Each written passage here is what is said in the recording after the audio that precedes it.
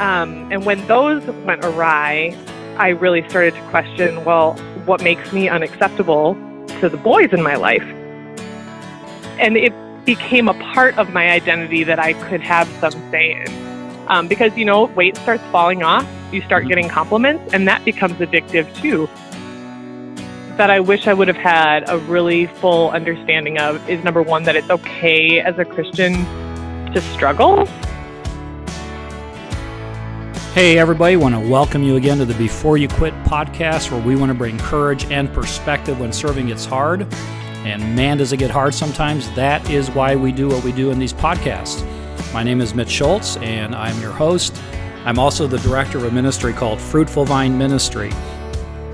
We are talking today about a subject that I believe that the church needs to be aware of. It's a reality amongst many in our congregation.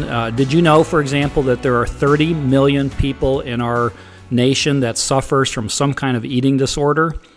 If that is true, and it is believed to be true, there's a very good chance that a good number of people who attend your church are struggling with this, have struggled with it, or have someone in their family who is struggling with it. Well, we want to help you today not just understand the scope of this reality, but also, and this is something that I talk about quite often, is to see the church becoming a healing community for those who struggle with addictions, with eating disorders, and many other kinds of trials that we commonly face. And I believe it's safe to say that the church is not always a place where those who are hurting are able to come and to find people to talk to and to even have a leadership that is understanding of the phenomena of that particular struggle, but it needs to be. And we're told by the Apostle Paul in Galatians 6, chapter 6, verse 2, to carry one another's burdens. And this is, of course, a situation in life where people need others to be carrying their burden with them, to help them through it. How does the gospel address struggles like this? What does it mean to carry the burden with someone whose life has been impacted, in this case, by anorexia or eating disorders? Well, it's an absolute pleasure for me to talk with a good friend, Heather Lennox, about her own struggle, her own recovery, her victory after many years of struggling through eating disorders. And Heather does more than tell her story, but through insight and maturity, offers the church some very real ways to love those, to help those who are in this battle. Heather and her husband Shannon live in Grafton, Wisconsin, north of Milwaukee. They have 5 children from the ages of 1 through 7, and it is an absolute honor to be having this conversation with her today. So let's jump in and join her right now.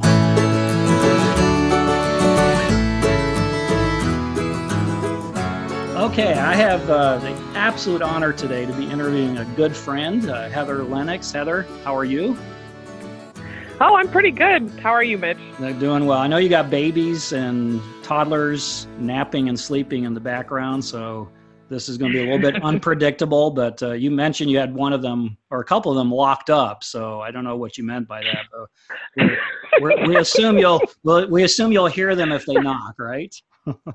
Yes, they knock 3 times for attention, so okay, there you go. Now that I've painted you as a horrible mother, where do we go from here? I know. Sorry.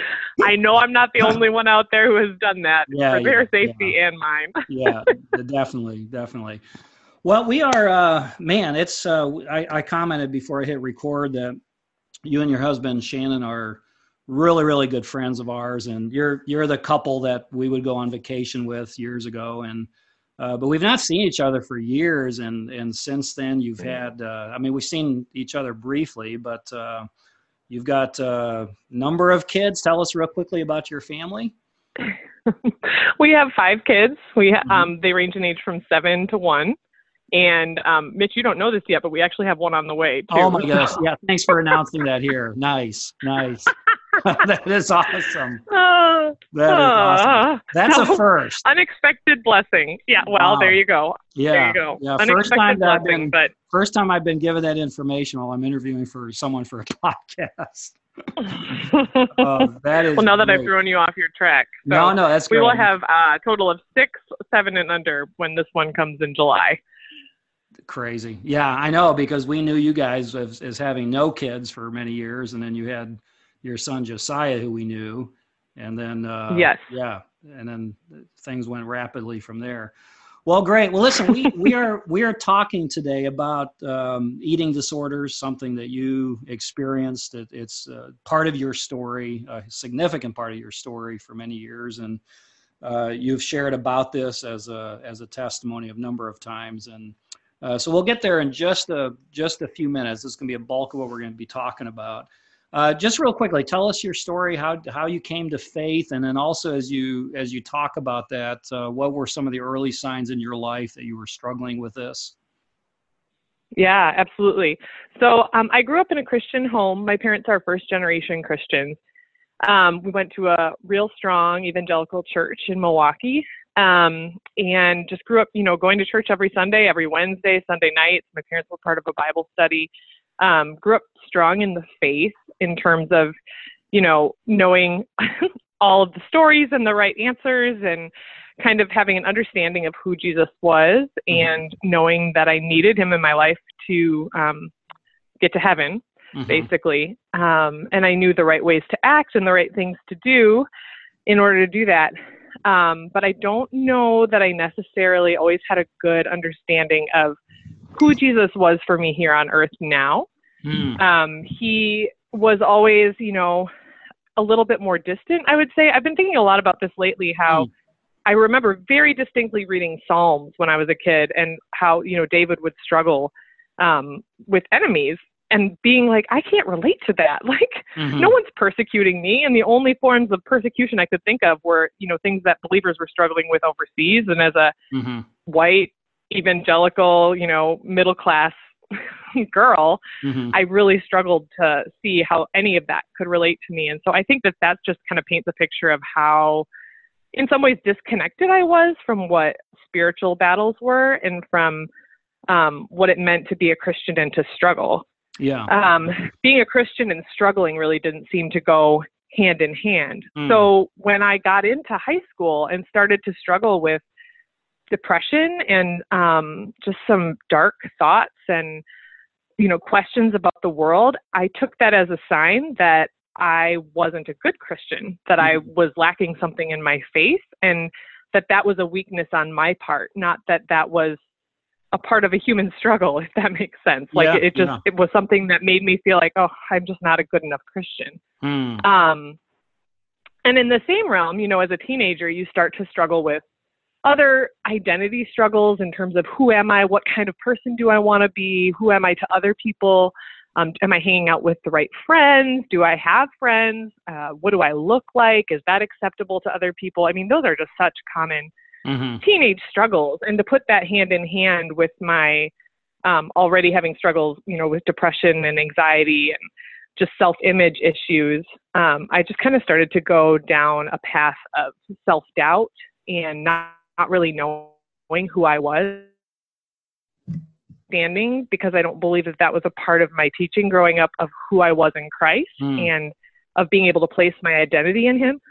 And so I really started to turn to outside forms of finding an identity. And that started with relationships with boys, as it often does. And really trying to find, acceptance through some dating relationships that I had. And when those went awry, I really started to question, well, what makes me unacceptable to the boys in my life? And of course, for a lot of girls, that goes into how you look and how you feel about your appearance.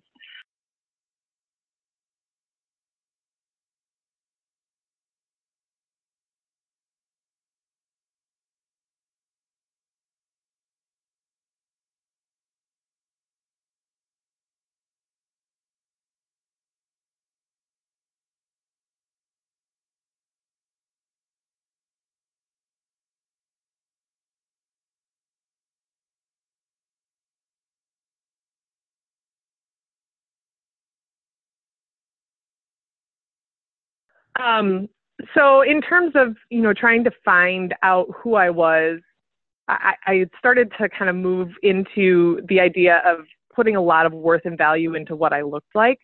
I had people in my life who had struggled with eating disorders who I looked up to, and they kind of were modeling for me a life of dieting, fad dieting. Really, they, were dealing with eating disorders themselves. But to me, it looked very normal and healthy. And as an adult woman, this is what you should do. Interesting. So I kind of threw myself into health culture, so to speak. In and you were what age at that time? You were what age? Probably 17 was when I really started thinking about it. 17, 18.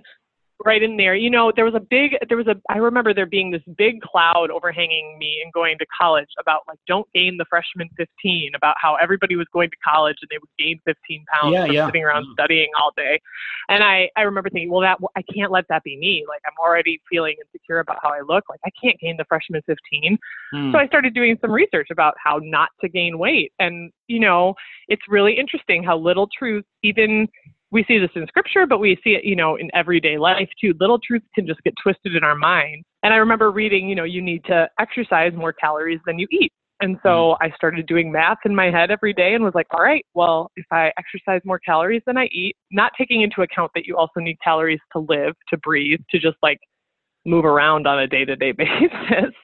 I would make sure that I was eating less calories than what it said on the treadmill at the gym. So it really became controlling and consuming. It became an obsession for you, didn't it? It did. And it became something that I could, like you said, that I could control, that I could wrap my mind around. And it became a part of my identity that I could have some say in. Because, weight starts falling off, you start getting compliments, and that becomes addictive too. People start to notice you for things. That's the psychology of this too, isn't it? That you mentioned that it is something you can control when it seems like so much is out of control. Absolutely. There's definitely a control battle happening there. And it is like taking a drug in so many ways. Eating disorders are really hard for people to understand because it's like, oh, just eat a cheeseburger. Like, you look fine, you're skinny, can't you tell? But to the addict, I mean, there's a high from seeing numbers fall off the scale. There's a high from putting on a pair of pants and them, not fitting because they're too big, like, and realizing, oh, I can go down a size. I mean, just little things like that give you that same, psychological pulse, so to speak, as a drug addict or as an alcoholic would get. Yeah. You said something earlier that was fascinating to me. I want to have you just explain a little bit more. When you mentioned that there was sort of this disconnect in your faith between, obviously you have the promises of eternal life and your faith in Christ gives you that assurance, but it wasn't something you were really appropriating at the time. What do you wish you had done? What do you wish you had known that could have made a difference as you were falling into this? Well, I think that one thing that I wish I would have had a really full understanding of is, number one, that it's okay as a Christian to struggle. Like I said, I think that somewhere in my mind, and it's not something I think that anyone ever told me directly, but somewhere in my mind, there was the idea that, Jesus gives us new life. And so our new life should be perfect. And so when things were not perfect in my world, for example, relationships gone awry, not having good friends, things going wrong in my family, whatever the case, even just my emotional turmoil as a teenager, it made me think, well, then there must be something wrong with me because surely there's nothing wrong with God. And so, there was that disconnect of feeling like if God is perfect. And at least the assumption that things should get better, and not always that they're perfect, but at least they should improve. It's interesting. The messages we receive even as young children can shape this worldview. I'm thinking of like our granddaughter, whenever she's with us and she hurts, our tendencies want to talk them out of it, like it's okay. And I've been conscious recently of sometimes saying, that would hurt Papa too. Or when Papa was a boy, he would get hurt and he would cry, and it's kind of affirming how they're feeling. I mean, do you feel like sometimes as parents, we're giving off messages that sort of establish an expectation on kids that, oh yeah, can eventually lead to this if it's not directed properly? I think that there's definitely a big part in that. I don't think that's everything, obviously. Sure. But I do think that especially in the church, it's easy for us to want to give the pat answers and to want to make everything seem sunshine and rosy, because there's a lot about the world that isn't. And so what do we, I think we can feel like, what do we have to offer if we're not offering joy and happiness? And we think those two things go hand in hand. And so we don't always like to talk about the hard things. Our tendency is to use the gospel to talk people out of their struggles rather than allowing the gospel to identify, the suffering of Christ, of course, is what we give to people as an identity, that Christ suffered with us and he joined us. And we're to do that too with people. Well, let's move on here because there's so much to talk about. When you mentioned the evangelical church that you grew up in, I assume that's the church where I served as well, right? In North Milwaukee. No, that was a different one. No, actually, it was a different one. Yeah. Okay. Later, your family moved to the church where I served. So we first met when you were in recovery. The senior I was an associate pastor there. And we went to see you. I had not met you before. I believe that was the first time I met you. Please understand, I don't want this to be about me and how I was involved, but just more a reference point for me when I first met you. But as you look back over that time, how did you look at that time? What was going on? What was the journey like just before that, and also what followed after? Yeah. So I think you're referring to when you came to visit me when I was in a psychiatric hospital. Is that correct? So. Yeah. I think in a common block. Okay. Yeah. Right. Yes. My memory of that time is really fuzzy because I was on a lot of medication. And so I just have little snapshots of memory for the most part through that time. But I can tell you that it was a really dark time. It was a really confusing time, and it was a really identity-shaking time because I kind of went from being a church girl, goody two-shoes, has it all together appearance to the girl in the psych hospital. Wow. And, I carried a lot of shame, a lot of confusion about, you kind of feel like you're swept up in a whirlwind of how did I get here? What's happening? This is, stuff you see in movies, and I'm living it now, and a real awareness of my brokenness at that point in time, I guess. It kind of slaps you in the face. And so things like that really stand out to me as positive from that time were the people who loved me through it.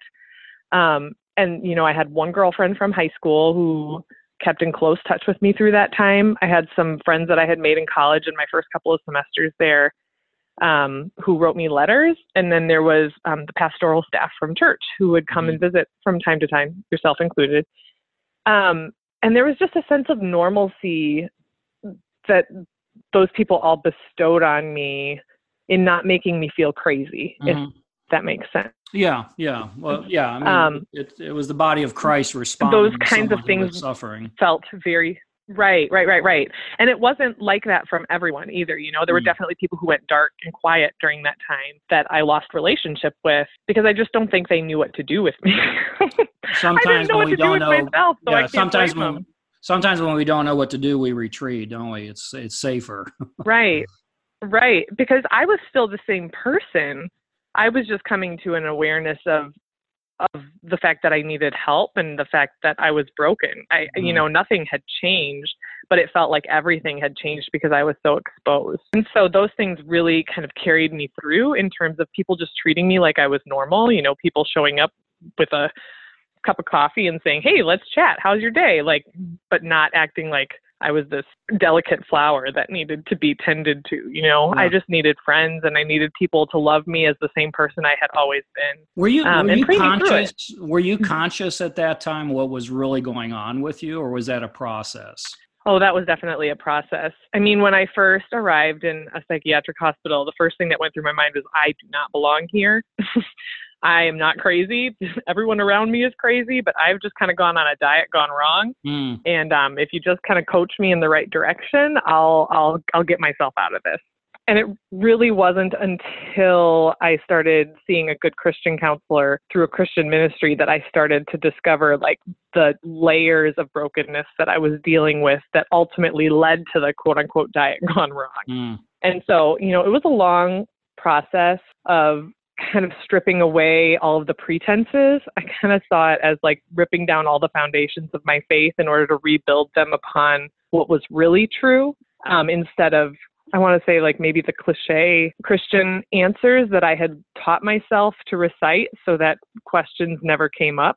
Kind of what we were talking about before in terms of not really having that strong understanding. And so it was almost like everything had to get completely stripped away to the point that I was questioning, is God real?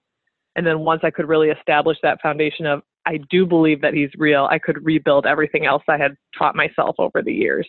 Yeah. Yeah. And I mean, there's the spiritual path, but also physically you have to rebuild, don't you? And even Right. mentally and physiologically, there's a lot that has to happen. I mean, what was so if you were to capsulize in a, probably unfair to ask this in a statement or two, what the wake up moment was for you where you realized, hey, this is going on, I need help, and this is the help I need. How would you sum that up?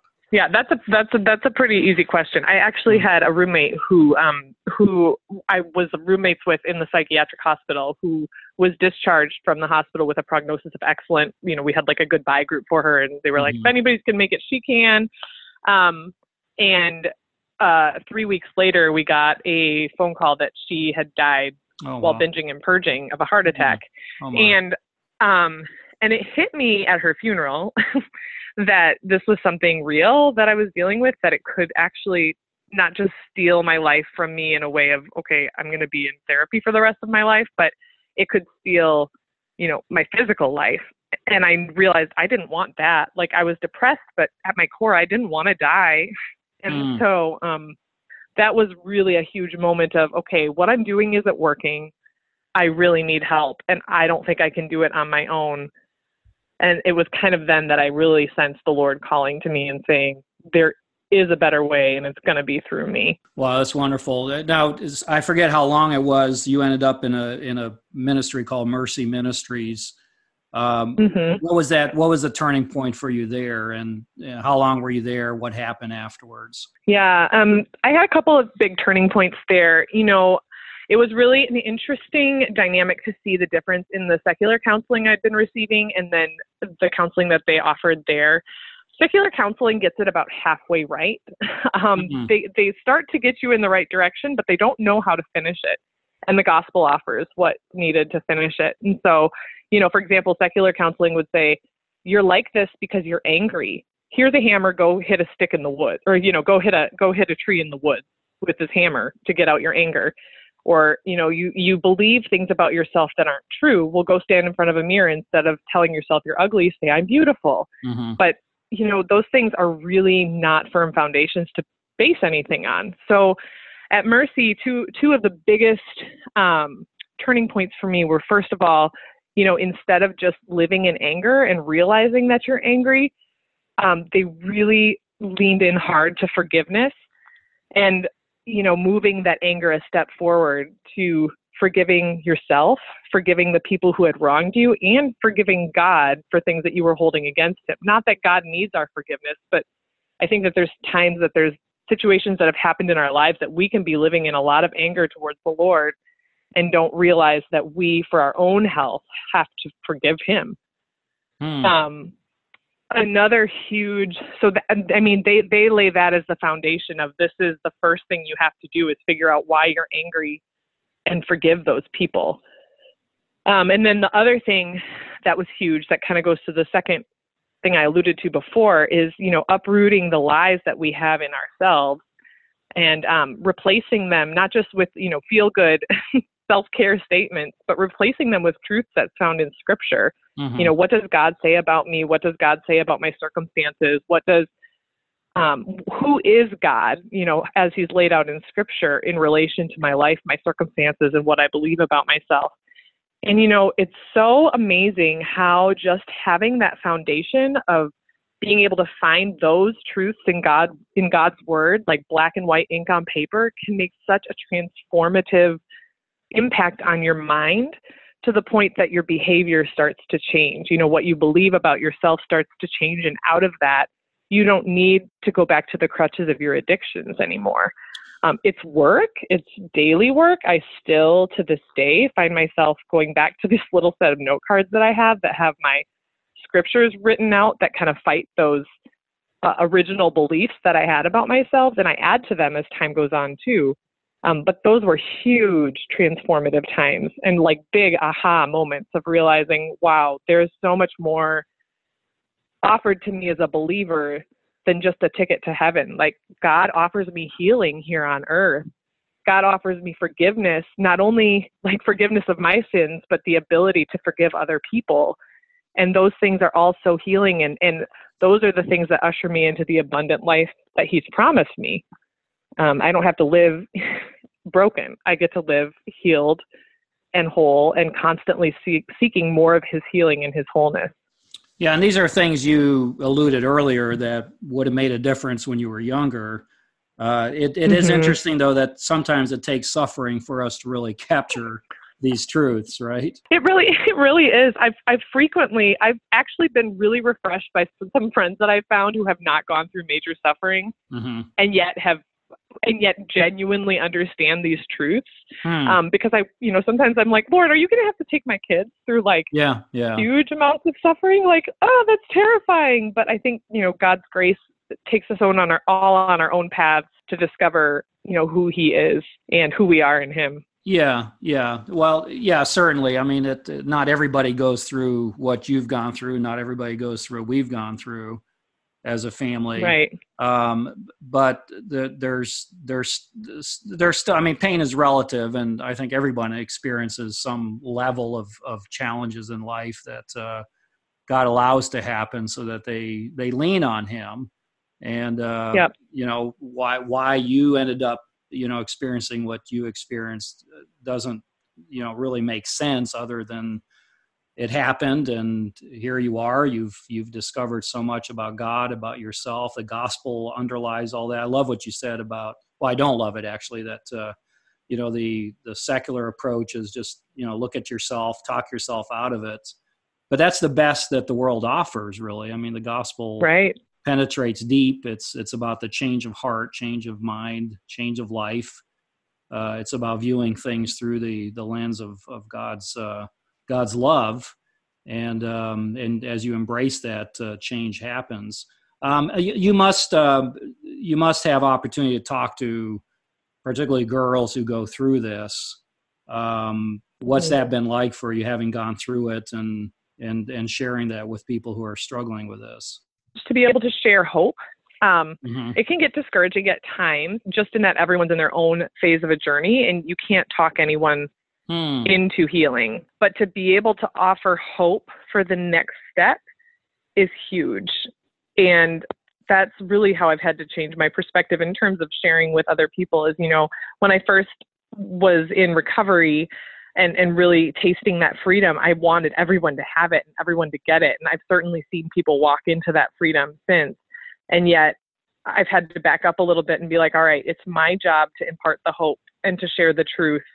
And then what they, where they move with it is up to them. And I have to trust the Lord with them as well. Yeah. I hear that. I mean, just just to encourage you, a number of times through the years, I've referred a few people to you, and you were able to be an encouragement to them. And I if I recollect, correctly here, I think a number of people were really helped by that. But yeah, I hear what you're saying, that they have to go through it, and it's not as easy to say, "Hey, I've been there, I came through," and you're not going to have an aha moment with everybody where they say, "Oh, good, I'm glad I finally met someone who understands," because it is such it is a very complicated issue, isn't it? It's very complicated, and so different for everyone. Yeah, one sentence. Yeah, exactly. Yeah, with that in mind, what do you wish people understood about the struggle with identity, particularly as it relates to eating disorders? Well, first, I guess just the whole misconception that it's just about weight and the food and No. people wanting to look good. That's such a shallow view of what it is, and that's certainly what it looks like on the exterior. But as as I said before, like kind of strip away the different layers of what's going on, there are deep wounds and there is deep hurting that's happening. Oftentimes there's lots of trauma and abuse or, sexual exploitation that's happened in these, men and women's lives that has resulted in them turning to this as a form of coping or, gaining that control. And I know it's getting better with social media and people speaking out more about their problems, but I just feel like there's still so many misconceptions about it being very superficial struggle. And so just the compassion that's needed there for people who are struggling with this. And not only that, but also what I said before in terms of not treating people who are struggling with these kinds of things like they're weird or broken or, I don't know, it just, there's an icky feeling that comes with some of this when you just don't understand it, but rather treating them as people who are hurting and who are hurting just like you've been hurting with something, I mean, it's really no different than a struggle with any other addiction, whether it's technology or pornography or, alcohol, any of those things that we turn to. You can even turn to food in a different way and overindulge when you're having emotional times. And so I guess just trying to approach people as you would want to be approached with anything that you struggle with, just because it has this big title of eating disorder, not treating it like it's a icky thing that we have to be scared of. Now, having said that, I'm curious your reaction to this, because one of my MOs whenever I find myself helping people with different struggles is I will research it. I'll want to understand that. Is that something the church can do or let's say a pastor, leadership team, friends? Is that helpful for them to understand the phenomena of eating disorders? And because there are many resources out there that are helpful in understanding it. I do think research is good. But I will always say that the best research that you can do is to really listen to people who are either in the midst of the struggle or have been through the struggle, because textbooks can tell you so much, but textbooks can also lead to their own assumptions and can be pretty scientific. But what you want to hear is the heart of the person who's struggling with something. And everyone is going to struggle for a completely different reason. Yeah. And so I think research is really important as far as understanding the nuts and bolts of something, but you have to be careful not to let your research be the thing that dictates the course of your conversation, but rather going in, with an open heart to, okay, Lord, show me the heart of this person and what it is that they need from you so that I can guide them to that. Yeah, I that's really good, Heather. I appreciate that. I think one of the things that I found helpful was by resourcing for example, cutting. They refer to cutting as the new anorexia. They refer to that, I think, about 10 years ago, because society kind of goes through these things in waves, I think, and as things become more normalized, it seems like there's new things we have to adapt to, and self-harm or cutting has been one of those. And it was fascinating to me when I would counsel people who were involved or struggling with that again, as we said about the control issue of eating disorder, is they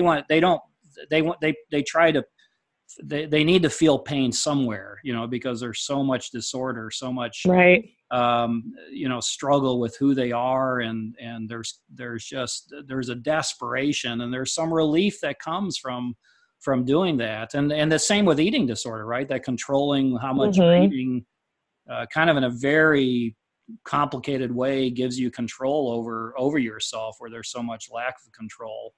But I agree with you that you don't go to someone and say, hey, I just read up on this and this is what you're going through. It's helpful for you to know that, but it doesn't have to be the hand you deal. I think listening, loving, being patient, regularly, showing up and just contacting people. That's really a lot of what we can do. What did the church? What did you see the church do that was helpful to you? And maybe generally, what can the church do better to help out when this is prevalent, maybe within their own community? Yeah, I feel like I was really fortunate and I think that the church is doing a better job today.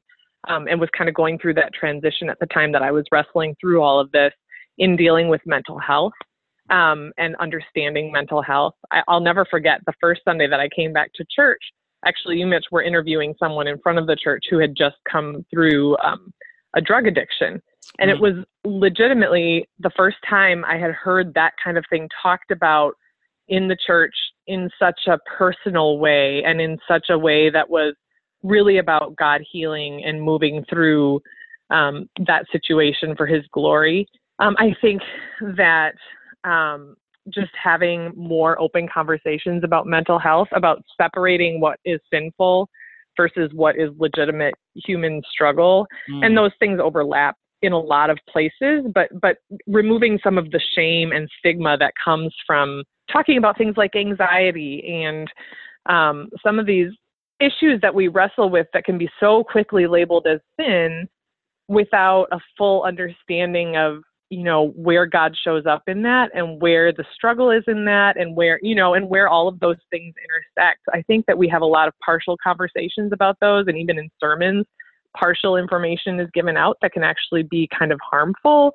And I think that as a church, we need to just do a better job of having the whole conversation, of educating ourselves and our congregations about, you know, what does it look like to be a Christian who struggles with anxiety? What does it look like to be a Christian who struggles with depression?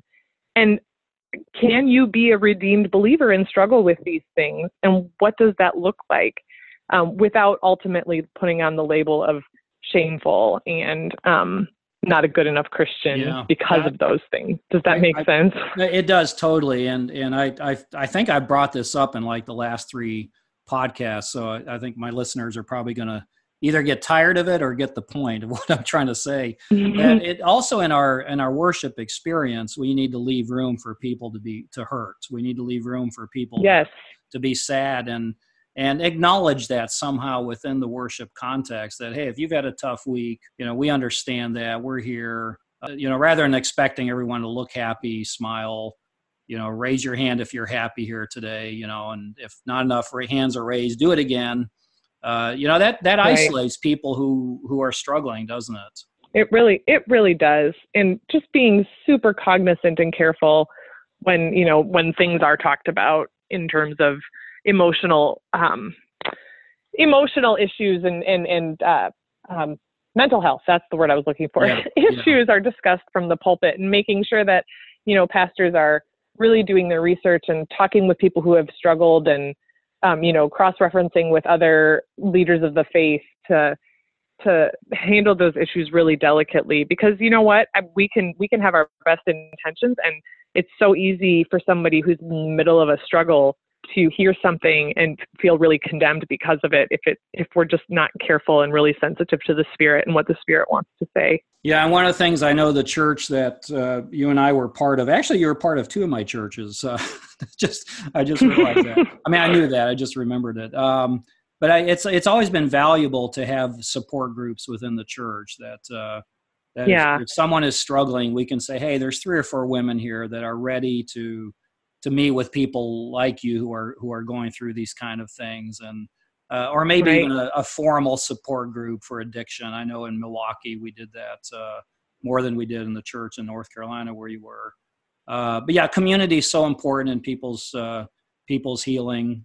We don't want to isolate people. I think we're finally getting past that, where we expect people to get help, and then once you're better, come back, and then you can be utilized. Right. Even serving out of struggle can be helpful. You know, that you don't have to be, you know, perfectly healthy on the top of your game to be helping others and to be serving in some way, whether it's the church or outside the church.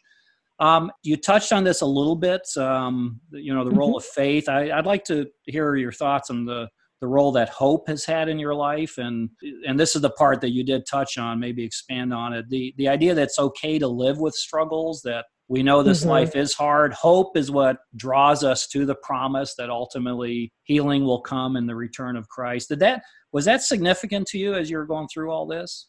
Oh gosh, yeah. So I mean, even today, like I've been walking in freedom it's been about 17 years now, I think. And the crazy thing is that, you know, you still go through those valleys. You think, oh, I should be able to get through these things now that I have all these tools. And the problem being that we still live in a fallen world, and there's still going to be things that happen, and even just hormonal shifts. I've had 5 babies. I've had 5 babies. Number 6 coming. Oh, but gosh, yeah. And postpartum depression and anxiety has been a really real struggle for me. And it's really, at the first time that it happened, it was really hard for me to not go like, oh no, I'm going backwards. There we go. Like, you mean they're oh, triggers? No, I'm going... They're triggers for you. Yeah. Yes. That's a great way of thinking, oh no, I'm depressed again. Like, I thought we went through this. But just realizing, through that journey, like ultimately my struggles are a gift, because they are what keep me 100% dependent on the Lord and not dependent on self-sufficiency, because it's a really easy thing, especially in our American culture, to rely on ourselves and rely on our own strength and, pick yourself up by your bootstraps. But I've come to the point of realizing that I really can't get through anything without fully depending on God. And isn't that what he wants from us ultimately, is to be completely dependent on him and not trying to live in and of ourselves? Like, living on our own is really what sin is. And so by being able to live dependent on him, it's a gift, really. Yeah. And I don't know that I would be trying to live dependent on him if I didn't struggle with the things that I was just going to say, it almost requires struggling to depend. I mean, just by virtue of, the stuff we go through in life makes us lean on something more secure than them. So here's a verse, 2 Corinthians 5:2, meanwhile we groan, longing to be clothed instead with our heavenly dwelling. I mean, that's the heart of really what we're talking about here. Hey, I'm afraid to ask this question because I feel like when I do, your kids might wake up. But I'll risk this. How has being a mother changed you? Yeah. Well, it's made me humble, a lot more humble. I've realized a lot more of the things that I struggle with as far as impatience and selfishness and all those kinds of things. But ultimately, exactly what I said before, it's made me so much more dependent on the Lord too, because of silly things like lacking sleep, and because of big things like not being able to answer their questions when they have, big questions, or when they've been bullied on the school bus or whatever. I think it's ultimately drawn me closer to the Lord, because it's made me depend on him all the more. And it's also changed what drawing closer to the Lord looks like, in that I've learned a lot more. I used to spend hours just drenching myself in scripture. And as much as I'd love to do that right now, I don't tangibly have the time. And, people will say, oh, you can make the time, you can get up earlier, all that kind of stuff. But there comes a point where just calling out his name is what being dependent on him looks like. And then drawing back on those years when I was able to drench myself in scripture and having, that kind of grace for myself. Yeah, I love that. How are you going to have this kind of conversation with your children as they get older? Yeah. About what you went through. I think you thought about that? I have thought about it. I'm a pretty open book with them now, in terms of when I'm struggling with things on a daily basis, in terms of mommy's having a hard day. Yeah, that's good. Mommy just doesn't feel good today. You're getting on my nerves together? Right now. Well, I don't know that I've used those words. Just but, I've said things like mommy's overwhelmed, or mommy needs a couple minutes to just breathe in the bathroom by herself. And I feel like those things are the foundation for being okay with struggle. I don't want my kids to grow up thinking that I tried to be perfect or tried to hold it all together. I want them to see a real, tangible version of depending on Christ. And sometimes that looks like, when we're in those hours before dinner time, when everything gets crazy, saying, hey, let's turn on some worship music and dance around the kitchen. Like just trying to guide them towards what I should be guiding myself towards. Or, at the end of the day, praying together for forgiveness for the ways that we've wronged each other. And just modeling that when I pray with them in the evening, saying, gosh, Lord, mommy had a really short temper with everyone today, and could you just give her strength to do a better job tomorrow? Yeah.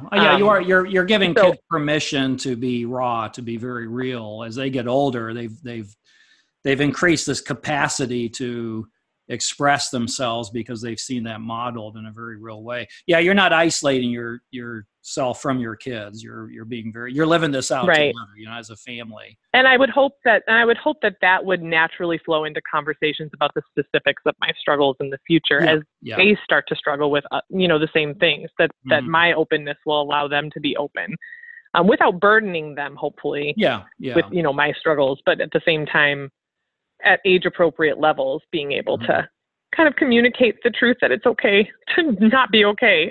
Yeah, exactly. Well, to wrap this up, what scripture has been especially meaningful to you through your life? Mm-hmm.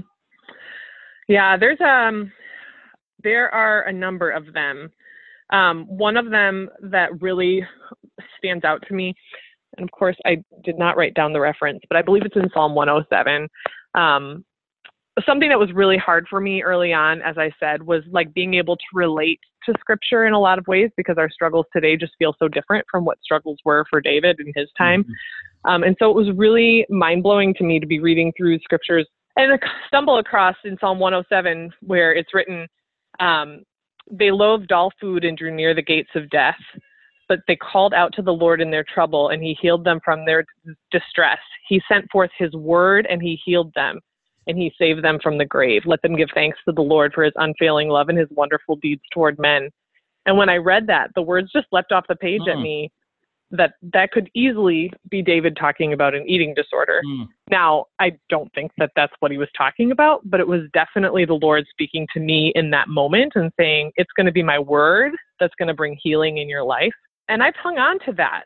At least, I've hung on to the truth in that regardless of what I'm going through, that his word and the truth of his word, and spending time with him and reminding myself of his word, whether it's through song or reading or, memorization, those are the things that are going to continue to keep me grounded in the truth, and have been a huge encouragement in my life. I love that. That's I wrote that down. I'd like to put that in the content of the website for this podcast, Heather. That's really great. Hey, any final thoughts here before we wrap up? I guess I would just say that if someone is struggling with this, that it's not something to be ashamed of. Or if you have children who are struggling with this, it's not something, as I said, and think maybe you taught them something wrong or did something wrong. But there's so many influences in the world that you can do absolutely everything right and still struggle, as we were just talking about, and still have children who have struggles. And so ultimately, to not use anything that was shared today or anything that you hear elsewhere to bring shame and condemnation upon yourself, but rather to turn it into, all right, Lord, what now? Where from here? And to turn it into dependence on him so that he can bring the healing. Like, it's just, there's so many ways that the enemy wants to shame and condemn us. But instead, let's make it conviction and dependence, and let him be the one that changes us, because that's ultimately what he wants. Yeah, and sorry for bringing up something here that could cause us to talk a little longer. But the role of family in the healing is important too, isn't it? Particularly if it's a younger child. The family's going through that together. It's not just the independent child. How do you address that? Yeah, I mean, I think that allowing your child to know that you're in the struggle with them, not making it about them and their problem, but rather, how can we work on this together? How can we help you?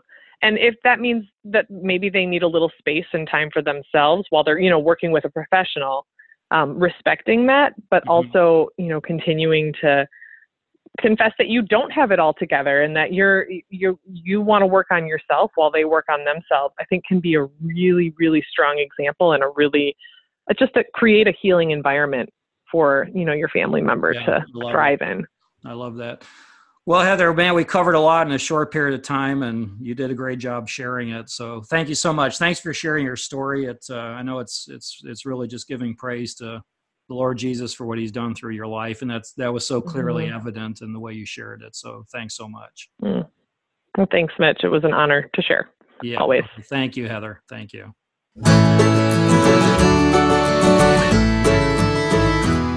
Well, there you have it. Thank you for listening to this episode of the Before You Quit podcast. If you have any comments or questions about anything we've talked about today or previous episodes, you can email me at mitch@beforeyouquit.us. So until next time, stay encouraged and be courageous, because serving Jesus is worth all that hard stuff that comes with it. And remember what we're told in 1 Corinthians 15:57 through 58. But thanks be to God, He gives us the victory through our Lord Jesus Christ. Therefore, my dear brothers and sisters, stand firm. Let nothing move you. Always give yourselves fully to the work of the Lord, because you know that your labor in the Lord is not in vain. So until next time, stay encouraged.